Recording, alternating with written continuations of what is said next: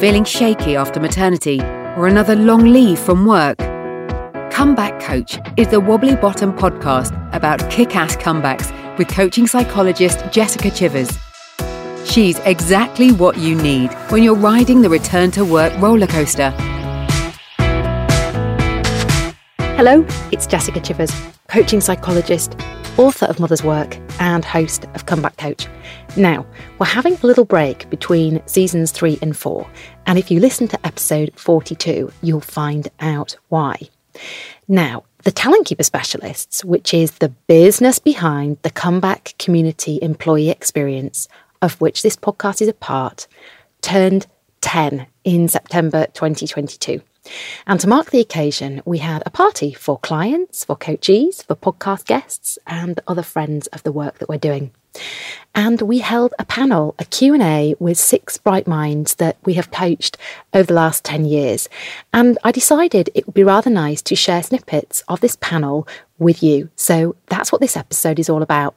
Now, you're going to hear from Daisy Allington, who is the Chief Operating Officer at Cognitant, Justine Anderson, who is the Chief Operating Officer for the EMEA region at BlackRock, Debbie Diel, who is the Global Human Resources Director at GAM Investments, Dr. Melinda Rees, Chief Commercial Officer of Psyomics, Jane Stiller, Chief Marketing Officer at ITV, and Selina Tyler, UK Head of Wholesale at Lombard Odier Investment Managers. I hope you like it.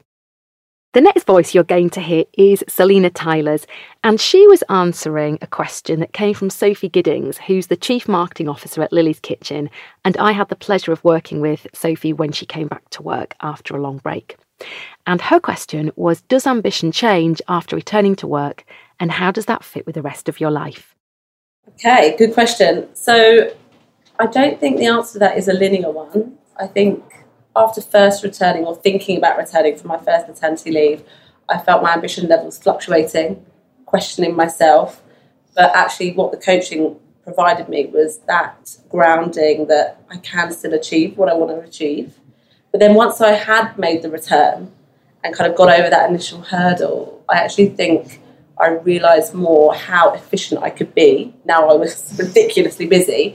So my ambition levels actually dramatically increased.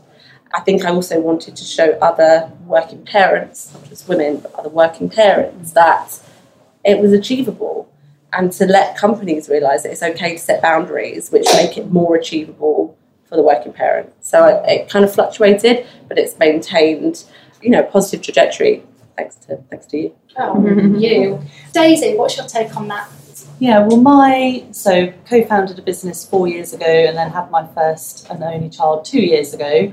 So before I had Lily, I was all about building a business. Success then to me looked like revenue, clients, number of staff, LinkedIn posts showing the world that we'd achieved what we set out to do after taking a massive risk.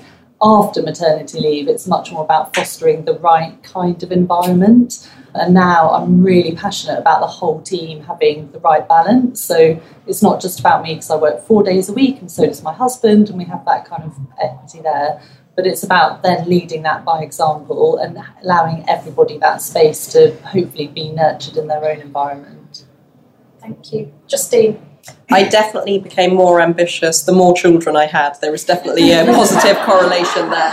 I will caveat it with, prior to having children, it's not that I wasn't ambitious, it was that I worked hard but didn't necessarily know what I was striving for. I think having children for the first time just definitely clarified that for me. And then progressively, I love my babies so much, leaving them every day.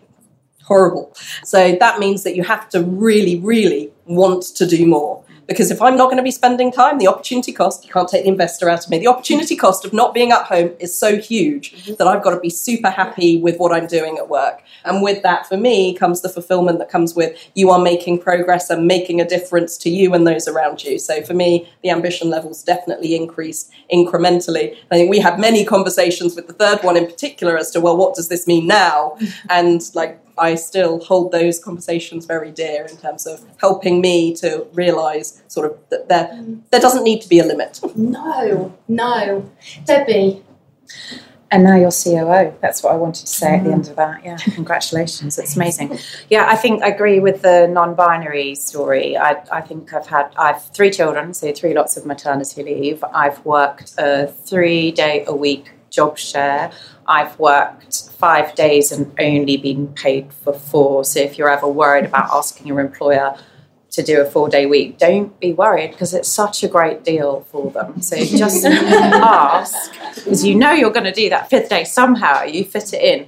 And I work full time now because I really want to. And I don't know the answer. How has my ambition changed over the years? I've always wanted to do the best I can. I've always wanted to have fun at work, and I'm lucky because I think I've had a whole line of brilliant managers who've enabled me to do that. But somewhere along the line, I remember a manager saying to me, whatever you decide to do, don't forget that it's not forever. And she said to me, just make the decision for the next 6 months, and actually that's all you really need to worry about. And that is such sound advice, and I've always stuck by that. So don't worry, just take the risk, and it's nothing that's irreversible. So if you decide, oh, what have I done, just undo it, or do it for 6 months and then move on to something else. Yeah, brilliant. And Melinda?